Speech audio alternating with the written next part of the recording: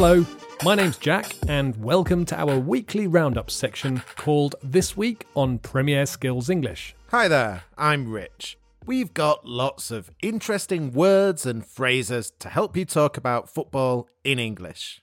We want you to use and practice these phrases by interacting with Premier League fans from around the world in our comments section.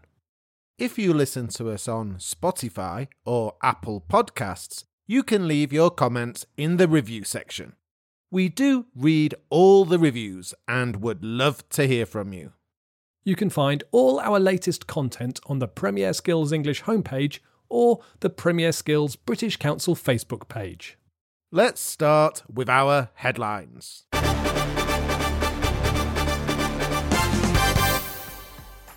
Not so friendly in Shanghai. Manchester United beat Tottenham 2-1 in the International Champions Cup, in what is basically a friendly between the two teams. However, there were some tough tackles in the match, and at one point the teams had to be separated by the referee. After the match, Spurs manager Mauricio Pochettino apologised for the strong challenges from his players. Wolves get off to a winning start. Wolverhampton Wanderers have officially started their season with a 2-0 win against Crusaders of Northern Ireland. Wolves need to beat Crusaders and then another two teams in Europa League qualifying to get into the main draw. Diogo Jota's fine finish and Ruben Vinagre's late second got them over the line against the Northern Irish Minnows. Community Shield set to kick off new season. Sunday, the 4th of August, will see Manchester City take on Liverpool in the official curtain raiser for the new season. The Community Shield is the traditional match between the Premier League champions and FA Cup winners at Wembley Stadium. Hold on a minute. Manchester City won the double last season. Okay, let me clear that up. When a team does the double, the Community Shield is between the Premier League champions and the Premier League runners-up, the team that finished second. Vocabulary alert! Vocabulary alert! In our Vocabulary Alert, we look at some football English that we used in the headlines. Our words and phrases this week are a friendly, a tough tackle, the main draw, a minnow, to take on, and curtain raiser. Let's start with a friendly. A friendly match, or just a friendly, is a match between two teams that is not part of an official competition. Friendlies are often played before the season starts and are often between teams from different countries and leagues, and often played in different countries. Manchester United beat Spurs in a friendly in China last week. The next phrase is a tough tackle. A tackle is when one player tries to take the ball from an opponent. A tough tackle is a tackle that is strong and possibly a little bit dangerous.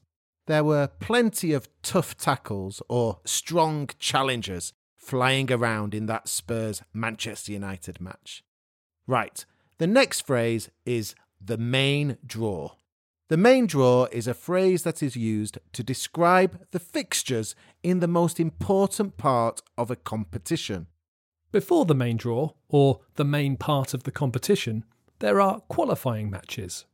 For example, only 32 countries qualified for the main draw of the World Cup in Russia, but over 100 countries tried to qualify. Our next word is a minnow. In football, the word minnow is used to describe a small football team, one that plays in a lower league. We often talk about giants against minnows in cup competitions. The next phrase is to take on, and it's a phrasal verb that means to attempt to do something difficult. Next Sunday, Liverpool take on Manchester City. Liverpool are attempting to beat Manchester City in a football match. Right, our final phrase this week originally comes from the world of the theatre. It's a curtain raiser. In the theatre, a curtain raiser is a small performance that happens before the main event. And it's used in a similar way in football. The Community Shield is the curtain raiser before the league season starts. Right, every week we give out 3 Match Week awards. The awards are Player of the Week, Team of the Week, and Goal of the Week. In the comments section, you need to tell us if you agree with our choices. Not much official action this week, so we're going to give some less official awards. Let's start with Team of the Week. Our Team of the Week is Manchester United. The United team have travelled further than any other team during pre-season. They've been to Australia, Singapore, China, Norway and Wales and clocked up around 20,000 miles, which is 32,000 kilometres. Hope they don't have jet lag at the beginning of the season. Right, our next award is Player of the Week, and it goes to Nicolas Pepe of Arsenal. Pepe hasn't played a match for Arsenal yet, but has signed from Lille in France and will be the 3rd most expensive signing ever in the Premier League. I can't wait to see the winger in action. Finally, Goal of the Week, and back to the action for this one, and it goes to Diogo Jota. He got Wolves' first official goal of the season in Europa League qualifying. It was a cracking half volley. This is where Rich usually gives a Premier League prediction. We're less than 2 weeks away from the start of the season, and Rich has some season predictions. Last week, I predicted the teams to go down. And this week, you're going to predict the teams that will finish in the Champions League places. Off you go.